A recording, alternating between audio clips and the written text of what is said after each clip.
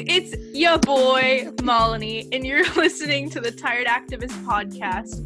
And my preferred pronouns are she and her. Hi, I'm Kayla, and my preferred pronouns are she and her. Hello, my name is Alyssa, and my preferred pronouns are she and her. Hi, my name is Vivian, and I use she, they pronouns.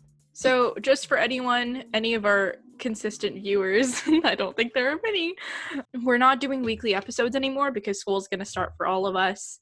And so we'll be doing an episode once a month. We're going to still have some good, fun, quality times, but not every week. We're going to be talking about sexual assault, sexual violence, rape culture, and slut shaming. Yeah. So content warning, of course, for people who maybe are sensitive towards certain topics relating to sexual violence. We'll be discussing that in, I think, more detail this episode than in probably any past episode we've done. So tread carefully. Take care of yourself. Rape culture is an environment in which rape is normalized and excused in the media and popular culture, as well as the stigmatization of survivors of sexual violence. It can be enforced through the use of misogynistic language, objectification of women's bodies, or glorifying sexual violence. It creates a society that disregards consent and women's safety. So I think one thing that's very important when we talk about rape culture is to recognize that rape is an institutionalized thing. Because the way that certain people talk, and you know, when I talk to people about rape, one thing that I say is like, I think we need to stop pathologizing rape and rapists. And people can take that like a very wrong way and think, oh, do you want to excuse rape? Do you think that rapists are like not bad actually? And that's not what I'm saying at all. I'm saying that when we think about rape, we think like because we live in like America, which is a society that was founded by, you know, a bunch of like Christian, in quotation marks, white men. Oftentimes there are like, you know, like holdovers of like Puritan morality or like, you know, Protestant morality that affect the way that like mainstream American culture sees things. I think with rape, we see it as like, you know, this sin on like a whole other level. Like you can only rape someone if you're like a sick, deranged person. Like I feel like that's the way that a lot of like white women especially like talk about rape. And I'm not saying that like, you know, rape should be excused. Like, you know, I also think Jeffrey Epstein is terrible and deserves to rot. But I think in regards to rape, if we pathologize it and turn it into like this individual thing that like only individual like psychopaths can do, then we ignore like the possibility of, you know, of what happens to many women, which is that they're raped by people that they know. A lot of women experience like sexual violence from people close to them. So I think it's not like this like individualistic thing, you know, like a stranger who's like sick in the head, like attacking you in the dark. Rape is institutionalized. It's not necessarily about like satisfying a sexual urge. It's about like exerting power. And I think when you live in America, you really have to examine American rape culture through the lens of slavery, right? Angela Davis, who's we stan, of course, we stan, in Women, Race, and Class. There's a chapter on rape, racism, and the myth of the Black rapist. And also earlier in the book, she talks about how rape was a tool used by white slave owners to assert their superiority over Black women and Black people in general. You know, I think this is also in line with certain like socialist feminists who argue, you know, under capitalism, women's bodies serve as, you know, like the reproductive like machinery to create like unceasing supply of new workers. And so in that way for Black women who were enslaved, their bodies were seen as like tools for white people. Rape was a way for like white men to say to Black women and Black people in general, you do not have agency of your body, you do not have autonomy. Your body belongs to me and I'm going to do what I want with it. One thing that like Angela Davis says in Women, Race, and Class in the chapter on rape, racism, and the myth of the Black rapist is, you know, once white men began to see Black women that way, there's no way that their like relationships with white women could remain the same. Like this like toxic mentality of like, I own your body also carried over to, you know, like their wives and other women in their lives that were not Black. And I think this really just highlights that, you know, under capitalism, we live in this system where like our bodies are commodified.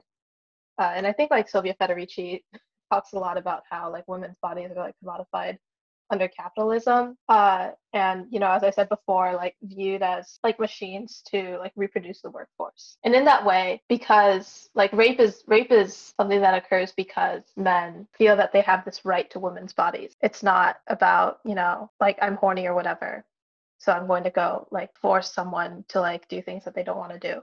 It's like you said, it's a power dynamic thing where one person can hold and feel like they control another person in such an intimate and invasive and gross way. But like when it comes to wanting power or ownership, I think a lot of that comes down to, like you said, the commodification of women's bodies, as well as just like the dehumanization of people in general and stuff like that. Because like when you cease to see another person as something equal to you, or like something that deserves the same kind of respect as you do, you begin to see it as something to be, well, in a lot of cases, conquered, or something to be owned, almost like it's an object. Even when you look at like what's going on in Alabama with the abortions, there's like this idea where like men should be in control of our bodies, which kind of leads to that. And like Alyssa said, rape is never about, let's be real, it's never about like sex. It's about power. It's about control. It's about being able to control another person. I mean, looking at like people like Weinstein and stuff like that, who had such incredible power and money, he could have, his choice was to go and assert power and like violate people, because that was something, it's like these people oftentimes don't have a lack of where they could get consensual and be in consensual relationships and stuff like that. But instead they choose to go after the power. They choose to go after something they feel entitled to, or an object in their own eyes. Not saying people are objects, but like that's what they view them as. That's what they view them as. Is it true that in Arkansas, like, in order, before you get an abortion, you have to, like, if a woman got raped and they want to have an abortion, they have to, like, alert their rapist, yeah. And actually so women are actually arrested for having miscarriages around the country. What? Saying like, women are arrested for having miscarriages because they're like, no, you aborted. But like most doctors with like at least one brain cell would not report their patient for like having a miscarriage, because first of all, that's a very traumatic experience. It like, could you imagine reporting your patient for having a miscarriage and being like, that's an abortion? Like, could you imagine the trauma that could come out of it? Like, I can't believe there are people who would do that. Like, I can't believe it. They really do feel entitled to women's bodies. It's disgusting. Yeah. But, like, I feel like what people were saying earlier about, like, Weinstein and men like him, like Jeffrey Epstein. Speaking of you know, wealthy white men who feel entitled to women's bodies, I feel like there is, as I have said before, there's like a perception of, like, who rapists are. And because we live under a racist, capitalist system, oftentimes that perception is it's someone in the shadows, probably someone black, someone very aggressive that you don't know. That's like the standard story that like people tell, like especially like middle class, like white girls, like growing up. You know, be careful of like, you know, going with strange men that you don't know. When in reality, I think this is really what like tells me rape is something institutionalized, something about power. It's not about, you know, sex at all. It's not like the people who feel most entitled to your body are generally people that you know, and people who like have more power than you on a societal level. If you look at like rape, it's a very underreported crime. Like the vast majority of cases go unreported. Many cases that are reported, they take a rape kit, it gets put in a shed somewhere, never sees the light of day. 1 in 3 cases of rape in the US never reported.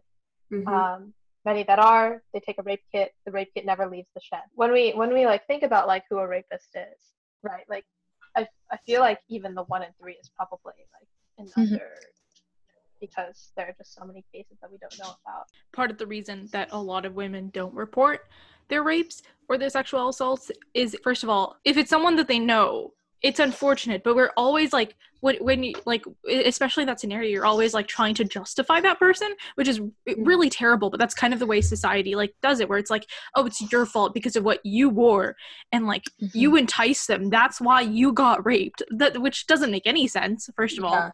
But like also, like if it's someone you're related to, if it's someone you know, like it's sad, but you're gonna still have, even if they did that horrible thing to you, you're still gonna have empathy for them, and it's awful. So a lot of women just don't feel comfortable with like reporting it, right? Like, because it usually doesn't get justified. Usually, like nothing happens, and like who knows, if you report it to the police, the situation could get much worse. Like, what if your rapist starts resorting to violence? What are you gonna do? Oftentimes, people stuck in themselves are, very violent with their partners. So if your rapist is the police, then oh boy! But listen to the why feminists should support, like defunding the police episode for that. For more content about that. And I feel like, a lot of women get like harassed at work. A lot of women are like harassed or assaulted by, their employers. I think Harvey Weinstein is like a good example.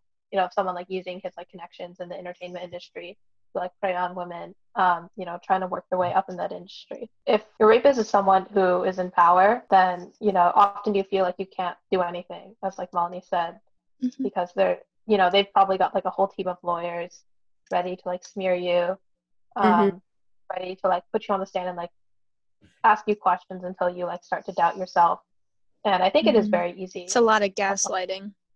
Yeah, it's very easy to gaslight women when you have like this pervasive culture where like, it's normalized for men to like feel entitled to women's bodies.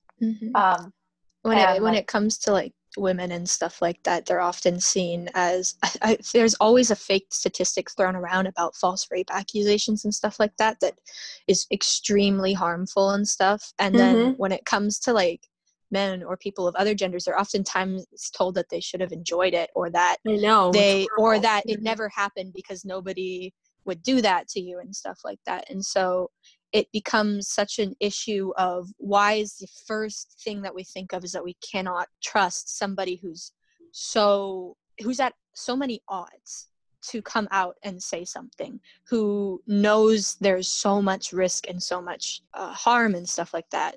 Why is the immediate reaction to doubt them? Why is it immediately to say you probably didn't, you probably were asking for it, or it didn't happen, or you should have enjoyed it and stuff like that? It's, and that comes down to the way we objectify and view like those values as a culture and stuff like that. Except my dad. I've heard every single straight man in my life talk about fake rape accusations, and a lot of men use that as a defense to like discredit women, like Vivian said. And by the way, I'd like to say the proportion of men who are raped is higher than the amount that are falsely accused of rape. Also, oftentimes people will put themselves in a position where they say they want to stand up for male victims, but in that same step will degrade female victims and stuff like that. Like they use it as a way to be like, oh, so you don't care about men and you don't care about this problem that men go through. And it's not that. It's that we want this to end for everybody. It happens that women are victims of sexual violence and rape at a much, much higher rate than men, but that does not get rid of, and that doesn't make male and other gender identities any less important. This is a fight not just for one group of people, it's a fight for everybody. Also, why do you just talk about male rape when we're talking about female rape? Exactly. And it's so sad because they'll be the same people oftentimes to degrade a man who has gone through that kind of thing. Or just enjoy it, Lamau. Like, no. Yeah. Or say, or start spewing homophobic things and stuff like that instead of actually supporting. That's not saying like everybody. I have to always say it's not saying everybody when I make these statements, but like a good majority of those people do. When you point out how rape and rape culture and sexual assault is largely a male issue, men tend to get defensive about that. And that's not insinuating that you as a person is the problem. It's saying that society and a lot of men, the majority men, is a problem that's like perpetuated by them. But I feel like if you feel like so inclined to defend yourself when someone says that men tend to rape women, if you feel that inclined to defend yourself, you're kind of goofy, my dude. You should probably reconsider some things, because like I don't know, but like if with most men who don't have who wouldn't do that, they'd be like, yeah, that's true. You're right. With the men who support women and, listen to female voices, they'd be like, yeah, that is true. They won't be like, but not all men. Yeah, so exactly. If you're doing that, you're kind of sketch, my dude. There are a lot of, and like Angela Davis talks about this too, a lot of like white anti-rape activists. And I'm not coming for anyone in particular. The work that you're doing, it's great or whatever. Like, continue standing up for women who have been like sexually assaulted. But she does point out that there are a lot of white anti-rape activists who drive Black women away from the movement, either because, one, they're very racist and perpetuate notions, like false notions of like the Black male rapist, or, they like ignore the experiences of like Black women and their, like unique relationship with their like subjugation under capitalism and this like history of like white slave owners like raping Black women and like feeling entitled to their bodies. And so I think it's very important for anyone who cares about stopping sexual violence to one, not fall prey to these like racist myths of it's like a Black guy just like waiting to like get a hold of like white women, because there are like radical like feminist writers like Shula Smith Firestone, I think, and Brown Miller especially, are two people that like Angela Davis references as like examples of this. But they have perpetuated these like harmful notions of, well, Black men have been disenfranchised under capitalism, and so the way that they like make up for that, or just like make up for those losses, is to like go after and like rape white women, which is not true. It's one thing that like Frederick Douglass points out is that like during the whole like Civil War and like the period up to it, there were like almost basically zero like cases of like Black slaves like raping white women, like zero reported cases. All of a sudden after the Civil War ends and white people are feeling threatened by all these like newly freed Black people who are like trying to get jobs and like start their own like communities, all of a sudden it's Black men are like naturally prone to raping white women. Like they have like this like weird, like lust for white women or whatever. So I think it's very important that we don't fall prey to like this kind of like racial essentialism. I think one of my teachers like said this, and I actually never thought about it this way, but like the fact that there's like there's this idea around like Black men raping white women or taking white women away kind of shows that like a lot of white men think they're entitled to white women. Mm-hmm. Like that's also partially like white men think they're entitled to women. That is part of the issue, right? Mm-hmm. Yeah. So they do not care about the white women because like the Klan rapes white and Black women. These white men, they perpetuate sexual violence on their wives, on other women in their lives. All of a sudden, when Black men are accused of doing it, they're all outraged. But they really do not. They do not care about the actual like safety of these women. They care about preserving the social relations that they're so like invested in. So very important. Don't consume these like racist myths uncritically, because they're literally not true. Additionally, I think a lot of like Black women have not been listened to by a lot of like white like feminist advocates. For example, like in the Women's March after Trump got elected, a lot of Black women reported that their concerns with the unique experiences of Black women like not being addressed were brushed aside. And I think that's also like just like such a shame, because I think you advocate for like an end to like sexual violence, you have to have like this like very like nuanced conception of like what causes it, And we know it's the institutions that we live under. It's not, you know, some inherent thing about men. So I think like it's very important to take into account, like as we've said before, like really ending sexual violence requires, you know, abolition of police and prisons and capitalism, like these institutions that commodify women's bodies, and, you know, like empower certain men to, you know, take advantage of women. And I think because Black women and Indigenous women especially have suffered so much under these institutions, you know, we talked about like missing murdered Indigenous women on another episode of our podcast. You know, I think they like their perspectives are like very important to this issue. It's like a serious mistake for us to brush them aside or overlook them. As a final point, I feel like there are probably some people who may or may not listen to our podcast, but are probably like interested in like feminist issues, you know, and are interested in ending sexual violence, but they've probably like never, you know, really engaged with like radical politics. You know, whether that's like Marxism or I feel like there's a good portion of like listeners who probably like haven't engaged in, you know, like radical anti-capitalist politics, but are very interested in like, you know, advocating for women and like ending sexual violence. So, you know, I would say to those people, you know, really, you know, check out Angela Davis. She's cool. Mm-hmm. If, you know, you're interested in like the history of capitalism or whatever, Sylvia Federici is pretty good on that. And she does, you know, go into how like sexual violence, you know, factors into like, you know, the enclosures and the beginnings of like private property in capitalism in Europe. Really like consider like how you're like talking about like rape in your everyday lives, because it is very easy to fall prey to like this very individualistic, like pathologized image of like rape. And I think it's very important for us to remember that people say like not all men are like rapists, right? I think that's true, but I think what's like that's like objectively true that like not all men have like raped women. You know, like I know many men who have never raped women.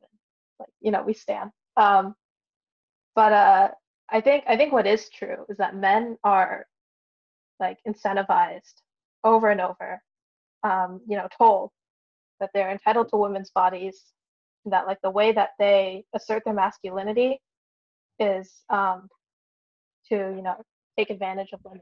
I think when we consider like these sort of things from like an institutional perspective, you see that like there are many men who, if they were put in positions of power, would abuse those positions of power to, you know, rape women.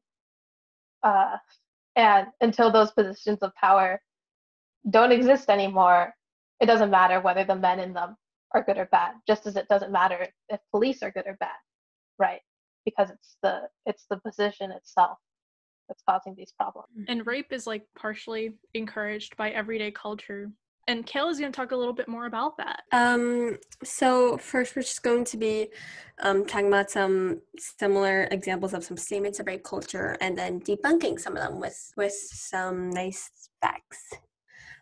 So some examples of rape culture are saying that oh, the victim was asking for it, that they were the ones who provoked their rapist by wearing something provocative, and it's assuming that only promiscuous women get raped, which is not true at all.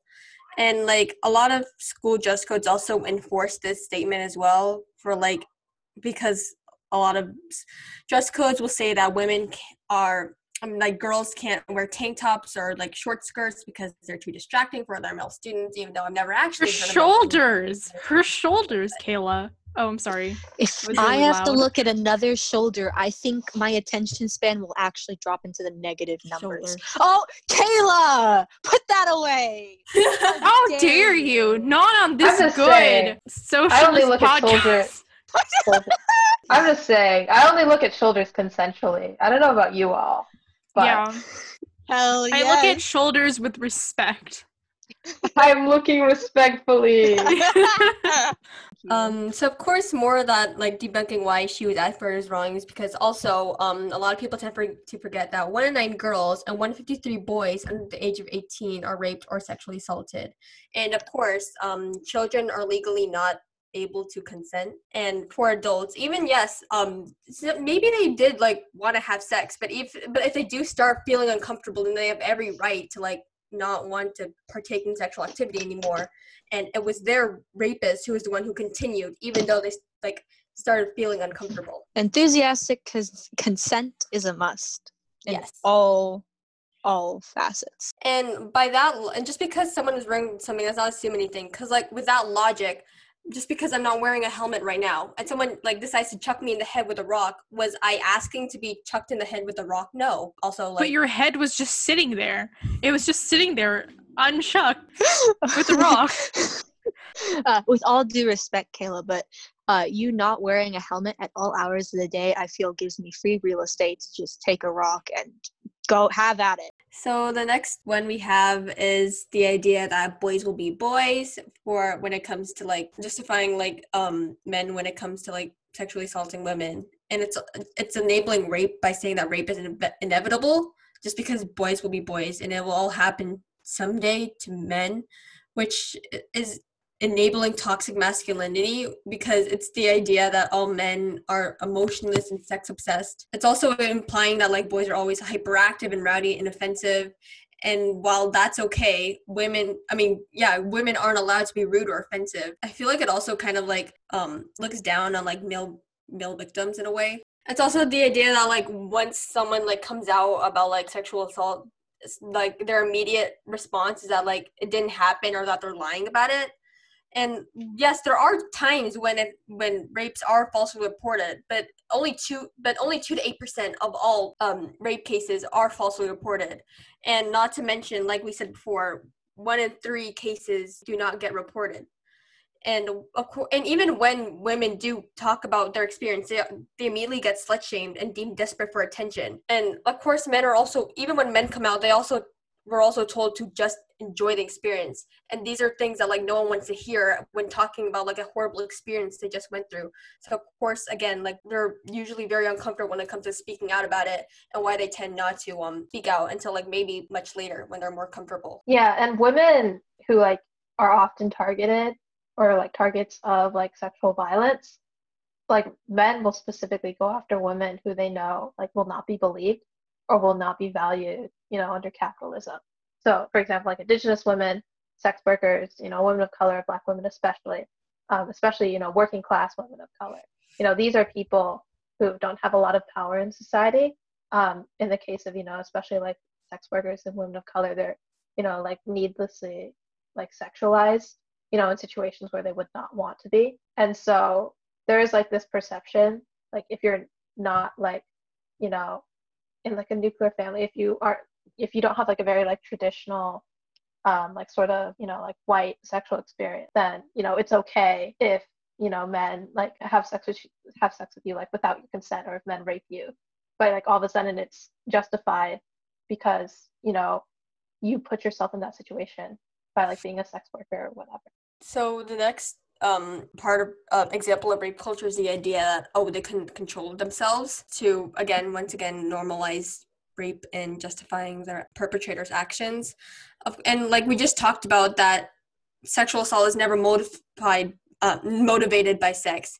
It's about having power and control over someone. And there's also the idea that when I really hit the most, it was like, well, they technically didn't say no, which is, first of all, absence of a no is not a yes.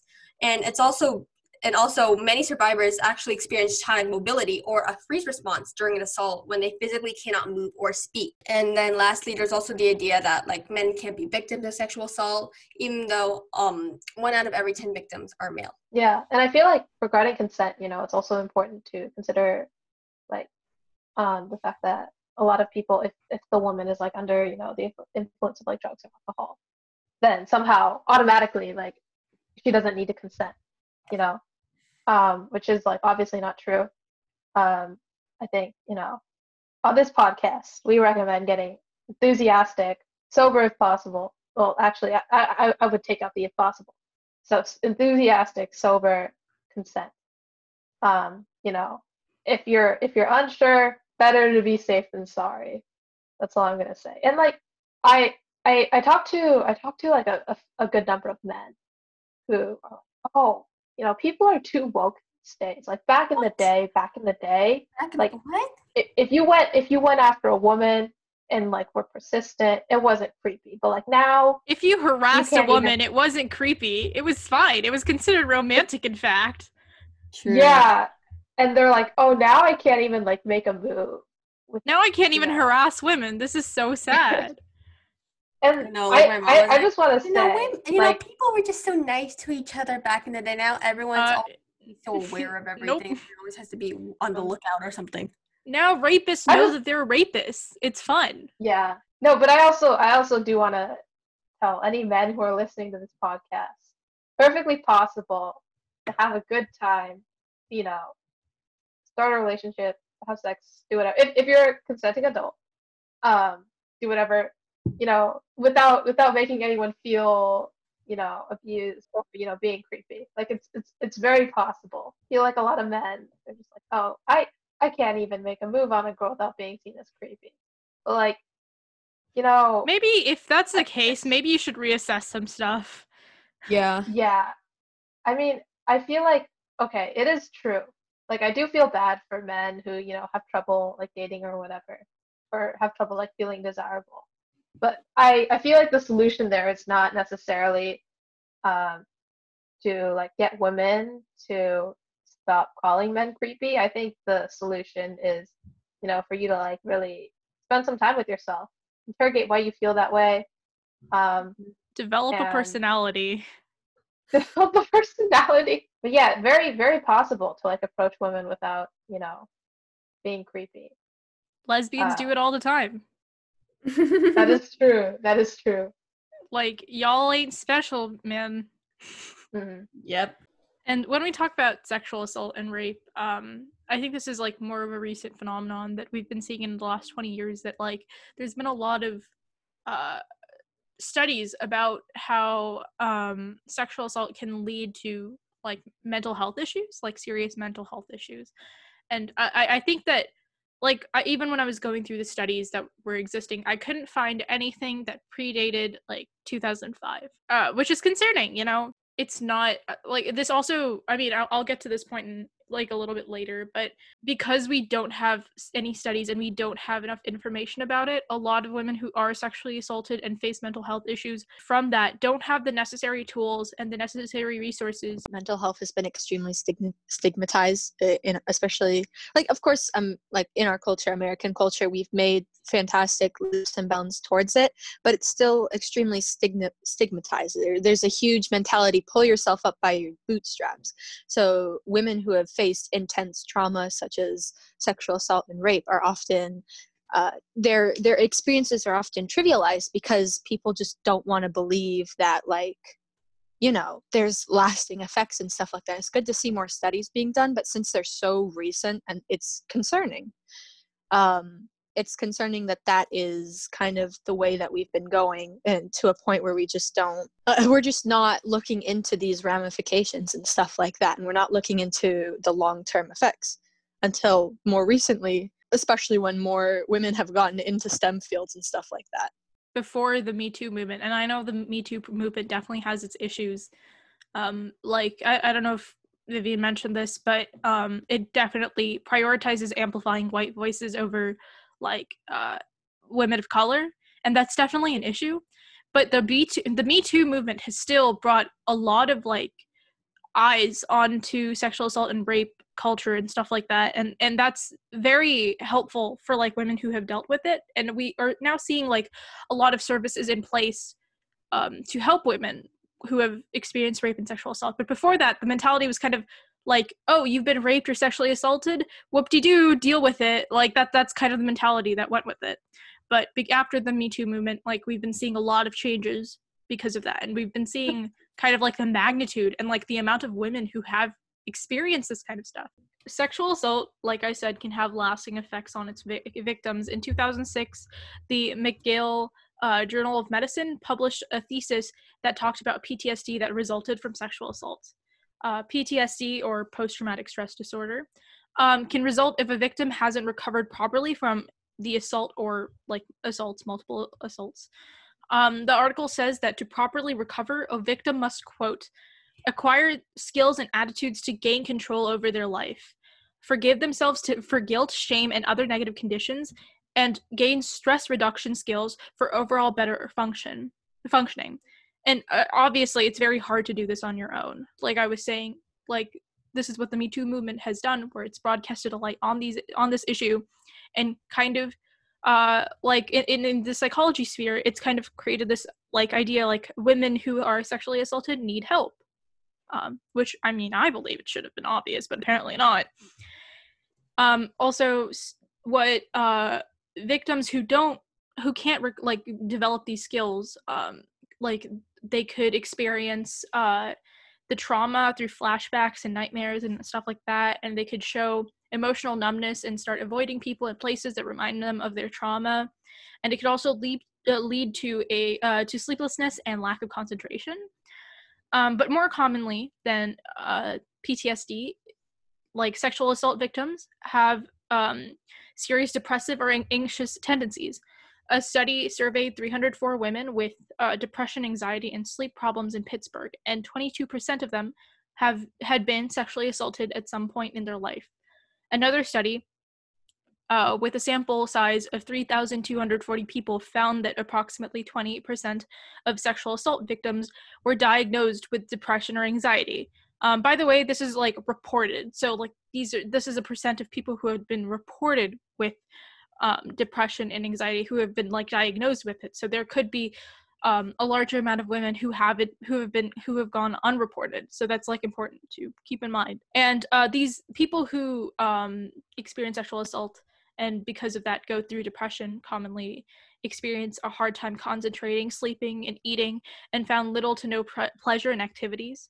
And another study showed that 4 out of 5 girls who experience sexual assault have mental health problems in the following months, including eating disorders and substance abuse. And even though sexual assault has proven to lead to mental health disorders, women are still told, quote, "It's not a big deal," and to just get over it, which leads to mental health services failing to provide the necessary help to women after a traumatic experience. And also, we talked about this previously in, again, our why feminists should support the Defunding of Police podcast. But it's really important to keep in mind that, like, after a sexual assault or after a rape, like, the victim is not automatically given the opportunity to take therapy or anything. Like, what happens first is, like, they get a rape kit, and it's like the way they do it is also very dehumanizing. If you've heard, I highly recommend you read Chanel Miller's book. She was the victim in the Brock Turner case. Basically, she was talking about how dehumanizing like the rape kit was, and how she had no idea what was going on because she blacked out, and like nobody told her until afterwards, and so it was like a terrifying experience for her. Again, definitely read her book. It's very good. It's called Know My Name, I think. Mm-hmm. Very, very good. Our ending fairy, Alyssa, is going to tell us a couple ways how to help sexual assault victims or rape victims, and like also if you see a woman who is being harassed, how to deal with that. Yeah. If someone you know, or maybe you don't even know, like anybody, I think I should start it off with giving the sexual assault and rape hotline, which is 1-800-656-4373, and then going into ways that you can help if somebody else is a victim. Once again, we will have all of the links down in the description below. There'll be all those there, so don't worry. I think the main one is being supportive, creating a safe area where a survivor or victim feels safe and encouraged, using language such as, "Thank you for sharing, you are not to blame, I love you, I will support you, this is not your fault, we will be here for you through the entire process," and stuff like that. Acknowledge their strength for speaking up. Let them know you are there to help, you believe them, and that none of this is their fault. I'm hammering that in because those are very important things that should be like the first kind of reaction. Educating yourself, reading books, psychological studies, watching documentaries or informational videos is very important as well. There's in a website I'm going to mention a little bit later, they have a ton of statistics, a ton of things you can read up on, as well as quick Google search or going through and listening to other people's stories.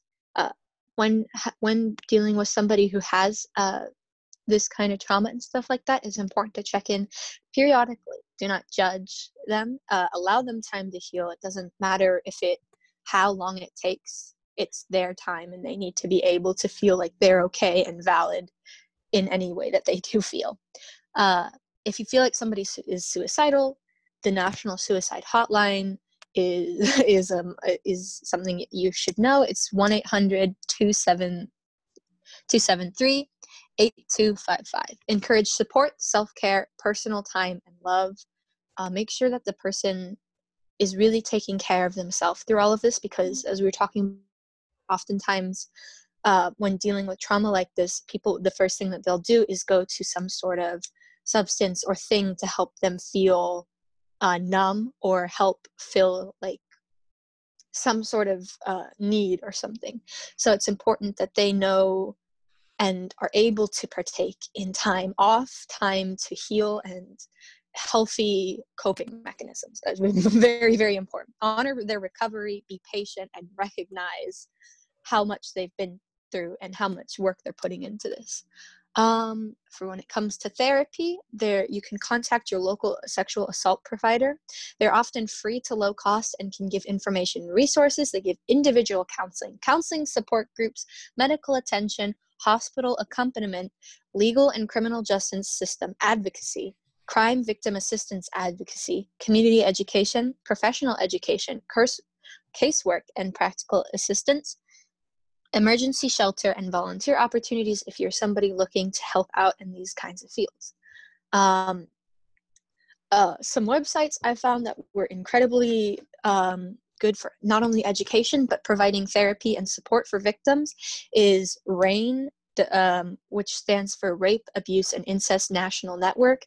They have a ton of resources to find local sexual assault providers, education, and all those kinds of things. They have a victim, there's also Victim Connect, which is a source for victims of all types, for example, sexual assault, homicide, domestic and dating violence, hate crimes, elder abuse, child abuse, all kinds of things. Speak to someone they speak to people in a non-judgmental and encouraging environment. They'll help you understand your rights and options, find information, and connect you with the right resources and figuring out the next steps. They also help with victim rights, mental health and counseling services, housing, legal services, crime reporting, etc.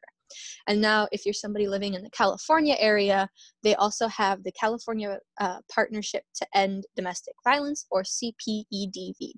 Their entire page has local community organizations and resources. It also has a quick escape if you are in a situation where you cannot be found out. And they have a ton of different things, all categorized by location and need. When combating rape culture, I think a big thing that has to happen is deprogramming the next generation and children and stuff like that. Of course, we need to work on our current generations and re-evaluating how thought is going through, but the way we raise our children and our future is so very important.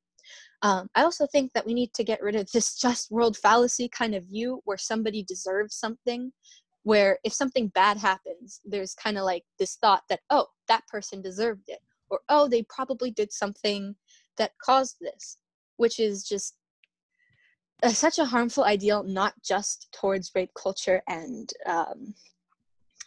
victim blaming, but also in many other situations. And I think that needs to be definitely addressed.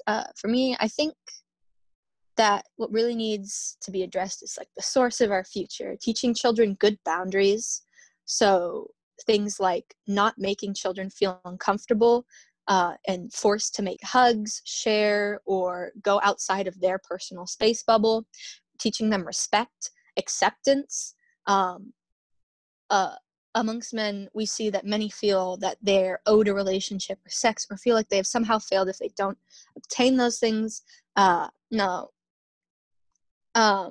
this isn't indicative of any kind of behavior, but it's a quite toxic mentality that does often lead to that. And I think that's a part of toxic masculinity that affects men as well as women. Next portion. Rape is based on a power imbalance, so blaming somebody as saying that they asked for it, making crude or sexual remarks towards victims or other people, blaming victim, absolving the critical, etc. Is very, like, it needs to be, oh my gosh, sorry. I wrote notes and then I'm trying to read them off and my brain is just not functioning. Okay, so as we talked about before, rape is based on a power imbalance. That power imbalance also bleeds into regular life. For example, bystanders or people around them blaming them, saying they asked for it, making crude or sexual remarks towards victims or other people, and just being highly disrespectful, commodifying people and turning them into almost just dehumanizing them, taking away that ability for them to feel or have experienced something so terrible. I think you can't address rape culture without addressing toxic masculinity. It affects literally everybody, especially women. Men are oftentimes feel pressure to feel as though they need to be dominant or sexual. In situations where men are pressured into sex, it's often by other men or women insulting their masculinity. Women face constant objectification, blame, being called cold or prude for not bending to somebody's will, and are made to feel like they're just there to serve a purpose instead of being a sentient, living person with goals. I mean, I'm gonna derail a little bit, but if we look at classically Abby and her idea of that a woman should be seen for her family and nothing else, I think that in itself is extremely harmful because you take away. Actually watched her videos? No, I watched commentary. Oh boy! I'm not giving that woman any views. There's people who enjoy caregiving, and then there are people who are sick in the head. And classically, Abby is sick in the head.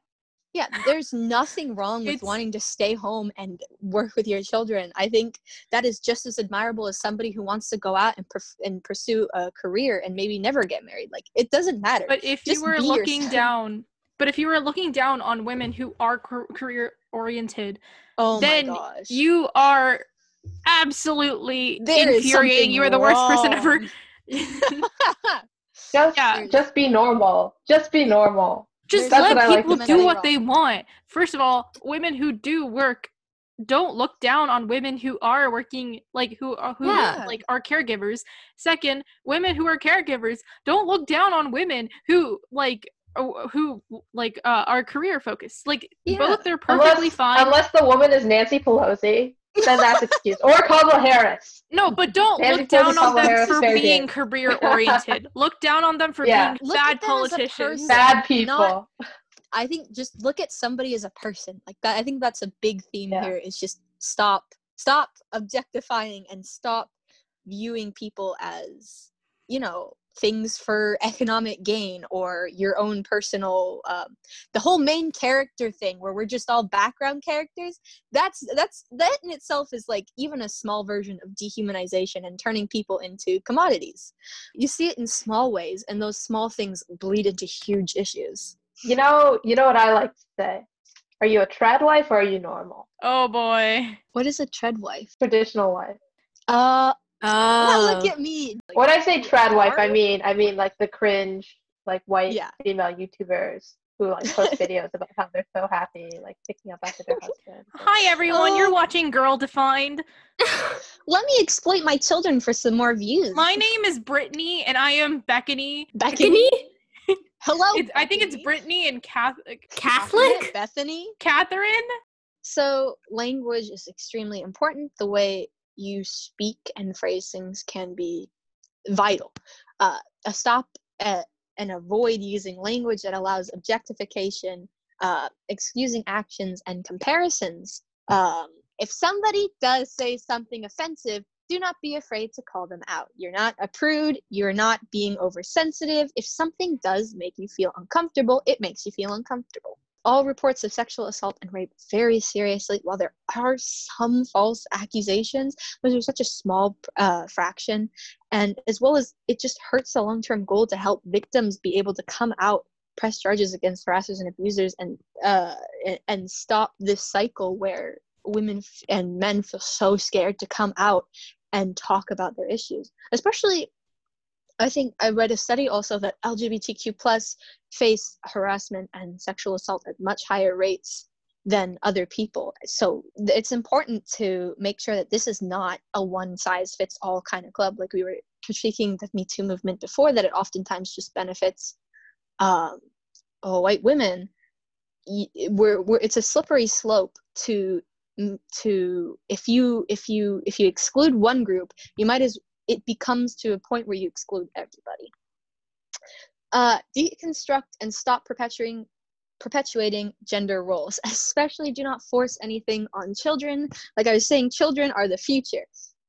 They're the ones who are going to live and grow up in this world, and we need to start with our own generations each, respectively, but children especially. If a child enjoys something out of regular gender roles, do not demonize that. Do not discourage their expression or likes. This can also lead to them demonizing and discouraging those traits later on in life. For example, men demonizing feminine things and seeing it as less than other masculine things or their own wants. So, it all snowballs into a bigger problem. Define your own gender expression. Feel confident no matter who you are. Nobody has to stay in a box. Some people are comfortable there, and other people find it way too cramped or want to find a new box, and that's okay. It should be encouraged, and it should not be looked down upon, because that just creates bigger problems. Enthusiastic consent is something this podcast will advocate for to the grave. Enthusiastic consent is so very important, especially when teaching children. They should, I was talking about before, they should not feel obligated to break their boundaries if they are uncomfortable. And children should not be just told that they need to deal with harassment from other people if they, quote unquote, like them. Like a huge thing is boys making girls cry, and then the teacher or adult in that situation being like, "Oh, honey, he just likes you. Don't worry." Yikes. It's all part of it, and that is so, you're teaching from a young age negative traits and negative things that lead into it. Also, men, don't take the Russell Hartley approach. Don't harass a woman till she says yes. Don't continuously be like, "Hey, you wanna do it? You wanna do it?" Just nope. If she says no once, that's no. So I've been seeing. I think there's this one trend where you put your hand over a guy's thigh, and it's ha ha ha. It's funny. No, it's creepy. Not. It's just as creepy as doing it the other way around. It's just that men are told oh, you have to be masculine, you should enjoy it. That's not true. That's an invasion of privacy. Just exactly. Oh God, Nick, I hate Nick I don't. So much. We as women don't want to be objectified. We don't want to objectify men or anybody outside of the gender binary. It's so important. Yeah, feminism isn't for just women. I think a lot of people are really misguided about this. It's for gender equality. It's for women, men, LGBT community, non-binary friends. It's for everyone. It's for gender equality. And if you brighter future. You can't call yourself a feminist if you think that the sexual assault of men or the sexual harassment of men is funny. No. Yeah. It's just, there's so many toxic things. I'm sorry. There's so many things that lead into these things. It's just a snowball effect. There's so many small things that just create such a big problem. And sometimes you don't think about it, but when you start to look at all these things, you're like, oh, that makes sense, I guess. Why is this happening? You know what it is? It's the base and the superstructure. Yeah. So speaking of which, I'll link a link from UN Women. That's an article that's called 16 Ways You Can Stand Against Rape Culture. And I'll also include the healthy sex talk, teaching kids to consent. That's so important. Also, having timely and accurate sex talks with your children and with people, it's just so important to being you don't necessarily, I guess you could say, just a sex positive environment where consent and the proper education is given, because that's going to makes all the difference. And I'll also include an article called Preventing Sexual Harassment in the Workplace. If you're a boss, I highly recommend you read this.